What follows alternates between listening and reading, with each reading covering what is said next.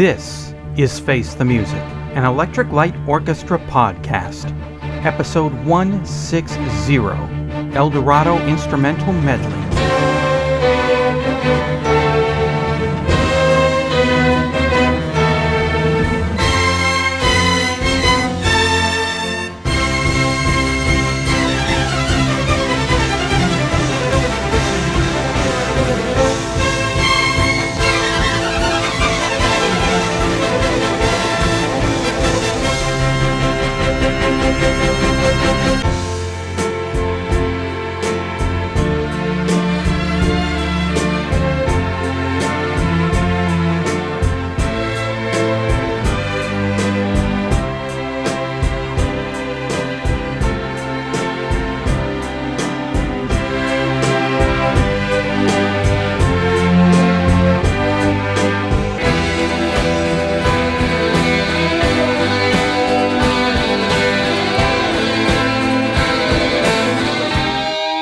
What's that song all about?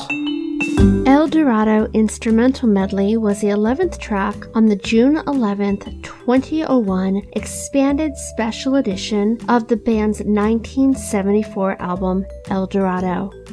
In the liner notes for the special edition, Jeff Lynne wrote, "This is the first time we used a 30-piece orchestra and a 20-piece choir. It was a bit nerve-wracking, wondering what all these classically trained musicians would make of it." I had the dream again. I'm Eric Paul Johnson. And I'm Eric Winsenson. And we've just come off of Zoom. And there are some good songs there on Zoom. I'm not going to say the whole album is a waste. Some that weren't so great, but, as we've discussed in the last, 13 weeks it was, it has its moments. And then, right after that, we get into the El Dorado Instrumental Medley. And listening to this, you really realize just how mediocre Zoom was, or is. Seems like it's just by the numbers, put this here, here's your rock song. But then you come into El Dorado Instrumental Medley, and you hear just how friggin' mind-blowing fantastic ELO was. Just all of these big parts of big songs that make for a big sound that just fills my ear holes in all the right ways. And they all had wonderful things to them that just felt like it just swallowed you up and you're inside this ELO world of delightful sonic assault. Someone's dad once described the major award he won as indescribably beautiful. I think that applies here. I friggin' love it. Meh. I'm kidding. I just wanted to hear the screams of many, many people in my head. A million ELO fans have screamed out in unison, and there was suddenly silence. Well, I do like it because, of course, I love El Dorado. Yeah. And this is basically, hey, let's take all of Lewis Clark's parts and put them together. And you can't fail. There's no way you can fail at that. No. Basically takes most of the good parts of El Dorado, even though I would say most of Jeff Lynne's parts are great as well. Except for that painted lady part. That's usually about the only part that I thought was kind of a mistake on there. But yeah, there's not really any way you can screw this up other than adding a disco beat to it. So, or changing it over to dubstep or something like that. Or there are ways you can screw it up, but if you just leave it together and mash it all up, you can't ruin it. So, of course it's going to be good. I just don't know why it exists. So I would hope that you give me a little bit of information, because I looked over the Jeff Lynne database, and I couldn't find this. Or whether or not it was a bonus track someplace, or on a 12-inch single, or a CD single, or what? Where did this come from, and why is it there? It was a bonus track on the special edition remaster of El Dorado that came out pretty much the day before or the day after Zoom came out. So there were 2 bonus tracks on El Dorado, and this was one of them. Oh, okay. That makes sense then. Yeah. That makes sense. It's just not out of nowhere. Oh, let's go ahead and do this. Yeah, no. Was that wise, releasing a remaster and re-release of El Dorado with bonus tracks the day after Zoom? here's our new album, and here's how we used to sound. Yes, when we have an orchestra and I have a full band with me, not just me. Yeah, there were 4 albums that were remastered, released. I don't remember exactly which ones they were. We'll find out what they are as we go on, but El Dorado was one of them. I think Discovery was also the other one, and possibly Time and Secret Messages. They were all 4 released at the same time as part of a remaster series that would go through the entire discography at the time. Okay. Which was a really great thing, because the Jet CD releases were pretty bland. There was no lyric sheet, there was no book with it. It was just the cover that gets inserted. Open it up, and all it tells you is CD printing, small print type stuff that they put on everything, and copyright, and you fold it up, and the back is just the back cover. With the remasters, it came with a booklet, an actual book.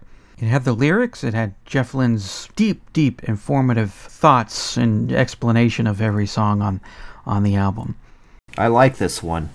As opposed to the Jet ones, which were, well, here's your ELO CDs, leave us alone. Yeah, don't make us admit that this band was on our label. Yeah, it's the 80s. Don't make us admit that the only reason our label existed was because of this band. Yeah, ELO Yes. and Ozzy. I can't think of anybody else who was on Jet. That's really about all I can remember. And anybody who was in ELO who did their own thing for a single or one album. And then that was it. Yeah. Exactly. So, yeah, it's interesting. It is nice, and it makes sense in that type of context and everything. Yeah, I just wish I could find some of these in the stores, because I'm buying stuff for the E section, and I'm starting to realize that ELO has been rediscovered. Yes, they've been rediscovered for the last quite a few years. Another nice thing about this instrumental stuff is that you can really hear some things that you couldn't heard before, because somebody was narrating over them, or Jeff was singing over them. And I'm not knocking the narrator or Jeff. Obviously, Jeff's voice is great when he's not singing like an angry old man screaming at kids to get off his lawn, like in Old England Town or Ma Ma Ma Belle. And John Ford Robertson, I think the narration completes the songs that he's narrating. But it's also nice to hear what was going on behind. For my ears, I never really noticed the French horn that's buried in the back while he's talking. Little flutes dancing around there.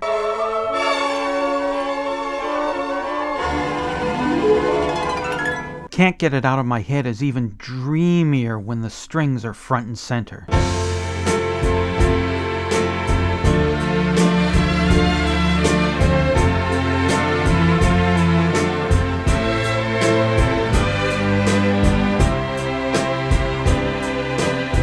There's a section of Laredo Tornado that my ears didn't seem to pick up because they were singing over it, or they're just, even if it was, a part where Jeff wasn't singing, I don't know if I noticed those parts so much when there is no voice to notice, where it's just music.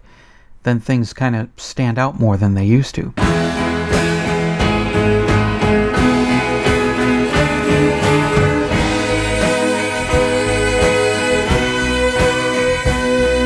The horns in Nobody's Child. They sound extra brassy, bluesy, jazzy.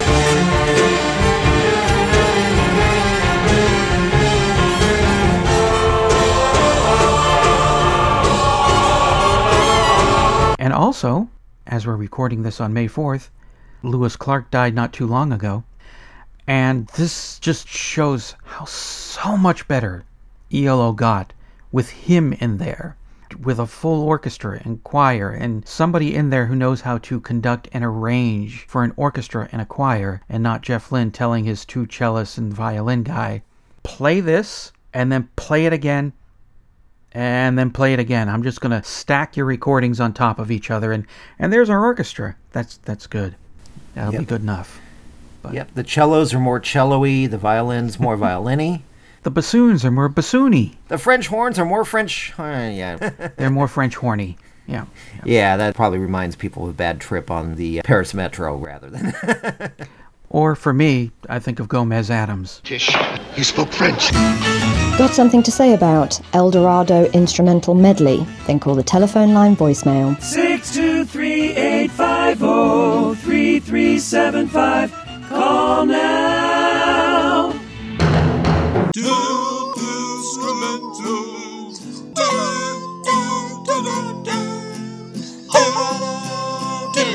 instrumental medley, yes it is Eldorado instrumental.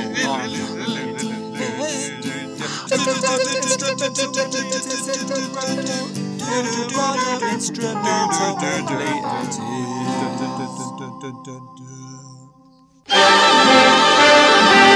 Well, hey, this is Dr. Troy. And it's not that I don't like the Eldorado instrumental medley. As far as medleys go, it's good. It certainly is enjoyable. But the big question that lingers at the back of my mind is, why would you do it? I mean, the instrumentals on Eldorado need to be listened to in their entirety. They are so good. They're a big part of what makes the album so great. And I guess if you were introducing a friend to ELO and you wanted to show them how cool their instrumentals could be, this might be a good way to do it. But better yet, just give them a copy of Eldorado and maybe a good, decent ELO Greatest Hits compilation and let them hear for themselves. But again, this whole medley thing, I think it's been played out. But as I said, as far as medleys go, this one isn't bad. But even better yet, listen to the whole Eldorado album. It's great. I'll talk to you next week.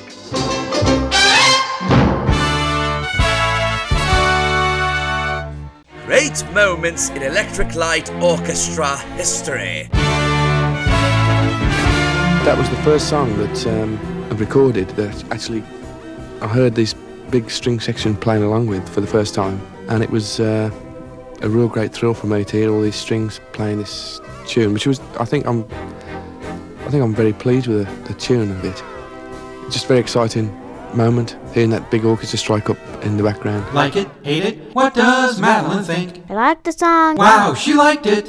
Face the Music, an Electric Light Orchestra's song-by-song podcast, is a production of Radio Trolla Entertainment, Assorted Deli Meats Amalgamated. You can contact us by voicemail at 623-850-3375 or email us at eloftmpodcast@gmail.com. Keep up to date on the show by joining our Facebook group and spread the word by sharing the link or giving us a quick rating on iTunes. You can financially support the podcast at patreon.com/ELOpod. Next week, episode 161, Dark City.